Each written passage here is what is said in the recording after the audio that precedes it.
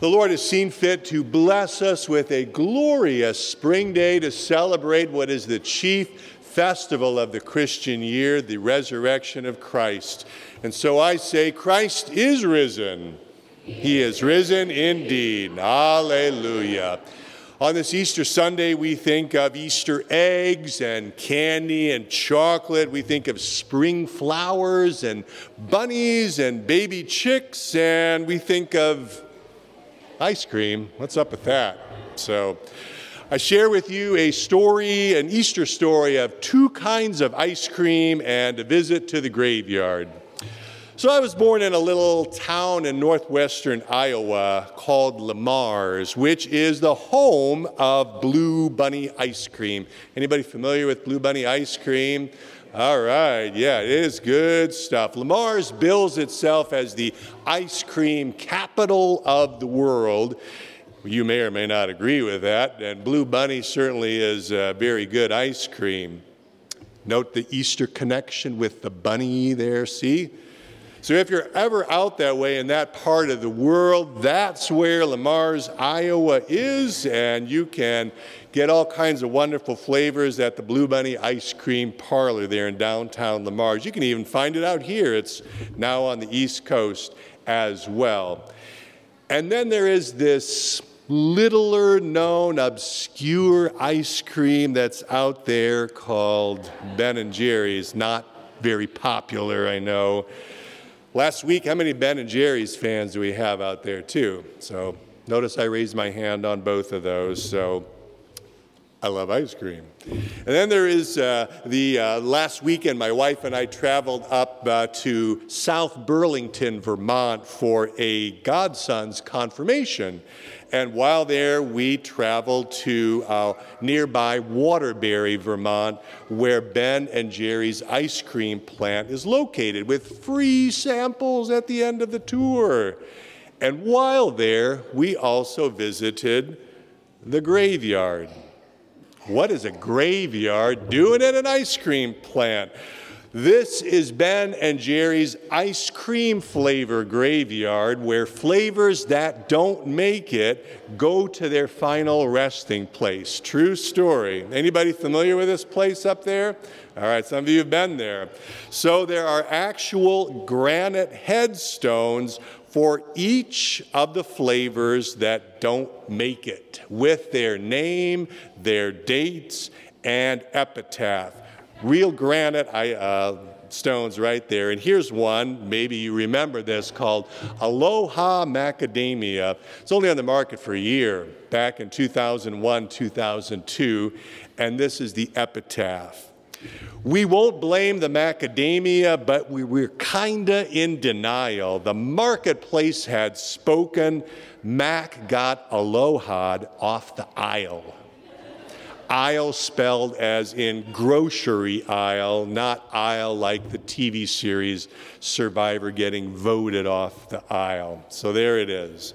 But all kidding aside, on this blessed Easter morning, we gather not in a graveyard, we gather in the house of our Lord Jesus Christ, who indeed is risen from the dead, who lives and reigns to all eternity. More than chocolates, more than spring flowers, more than eggs or ice cream, Easter means that death is not the final word.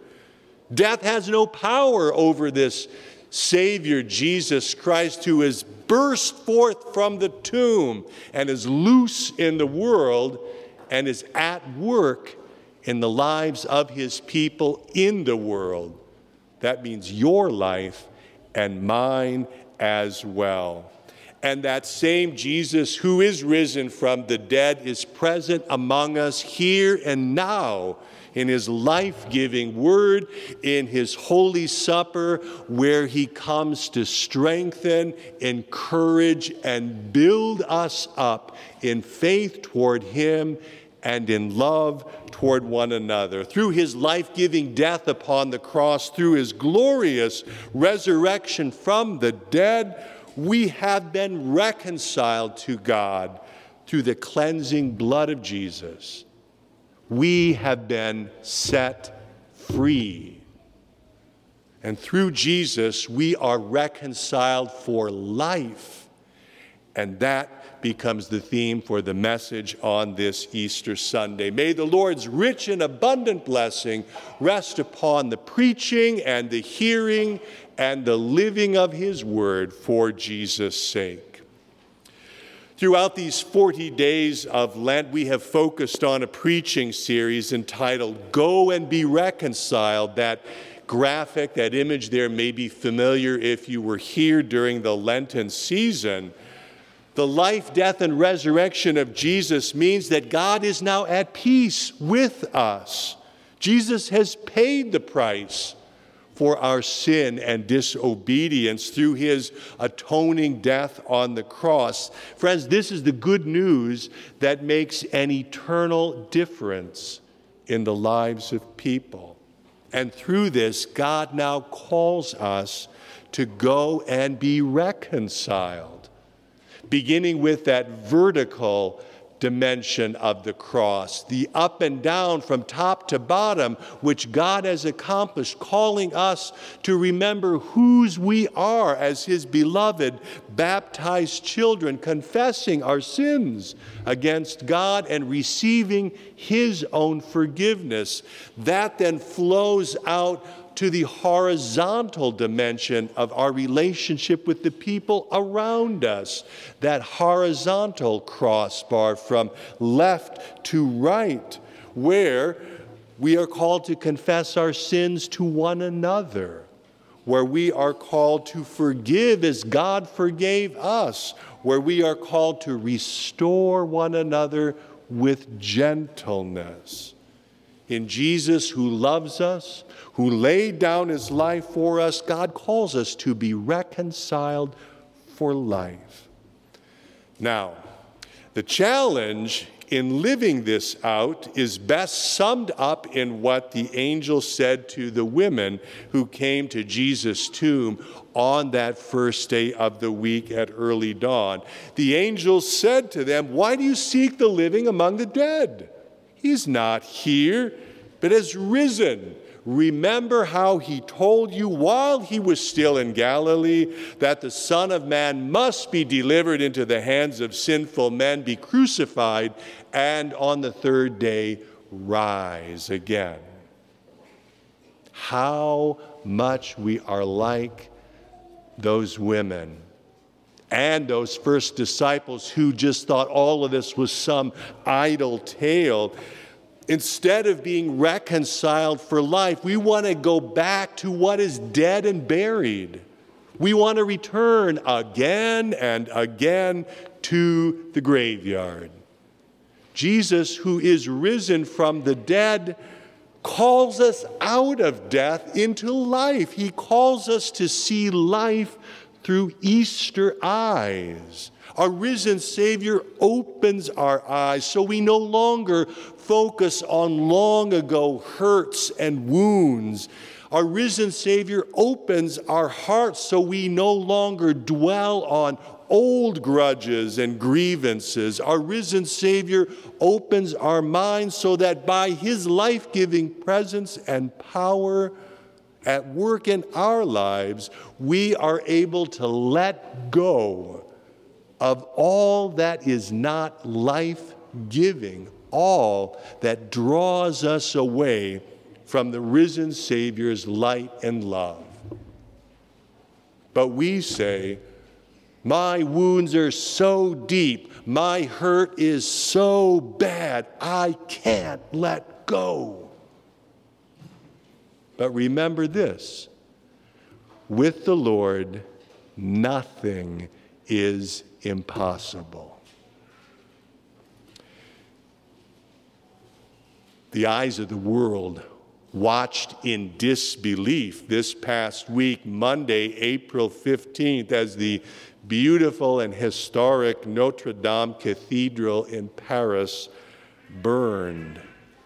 Although much was lost, much was also saved, and for this we give thanks to God and to some very brave people. As we've all heard, plans are already being formulated to rebuild. Closer to home, a sister congregation in Milwaukee, Wisconsin, Trinity Evangelical Lutheran Church, experienced a similar devastating fire nearly a year ago on May 15th, 2018. This beautiful house of worship, erected in 1878, was on the National Register of Historic Places and burned. Fire is always tragic wherever it may happen, especially for a house of worship. So many faith memories are wrapped up here: baptisms, confirmations, weddings, funerals, and so much more. In such times, we need to remind ourselves that the church is not a building. The church is the redeemed people of God. In the aftermath of that fire at Trinity Church in Milwaukee, it was discovered that the altar paintings were amazingly untouched by that fire. And the central altar painting, where that red arrow is of the risen Lord Jesus Christ breaking forth from the grave on that first Easter morning. I find that a compelling, an absolutely compelling image and a reminder to me and to all of us, in the midst of destruction and devastation and death itself, the risen Lord Jesus Christ is present. Jesus walks among the charred and burnt ruins of our lives, leading us out of death into life. As many of you know, my mother passed away in January, so this is my family's first Easter without her. Grief is a funny thing, as many of you know. It can catch us unawares.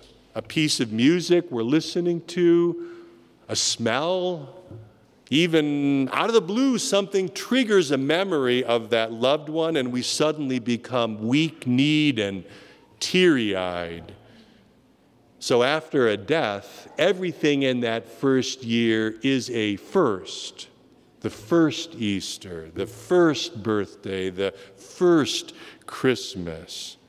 And yet, because of Jesus, we do not grieve as those who have no hope. With Easter joy and hope, we release our loved ones, knowing that they are rejoicing with us. But upon another shore and in a greater light, they are safe in the Lord's care and keeping. Paul the Apostle reminds us of this in today's epistle lesson. If for this life only we have hoped, we are of all people most to be pitied. Friends, because of Jesus, every morning is Easter morning. We are reconciled for life, not death. And so we say with the psalmist, the right hand of the Lord has triumphed. I shall not die, but live and declare the works of the Lord. In Jesus, our risen, reigning, and returning Savior, we look forward to that eternal Easter in heaven, where we will no longer walk by faith, but we shall see him as he is. And so will come to pass the prophecy of Isaiah from today's first reading. For behold, I create new heavens and a new earth, and the former things shall not be remembered or come to mind. Life is short, my friends. We do not know what this day, this week, this year may hold. We have only today, and we know only that Jesus is risen, that he is alive, and that in him we have forgiveness and life and salvation. So on this Easter Sunday, the resurrection of our Lord, let us go and be reconciled for life. God help us to do this for Jesus' sake. Amen. Christ is risen. He is risen indeed. Hallelujah. Amen.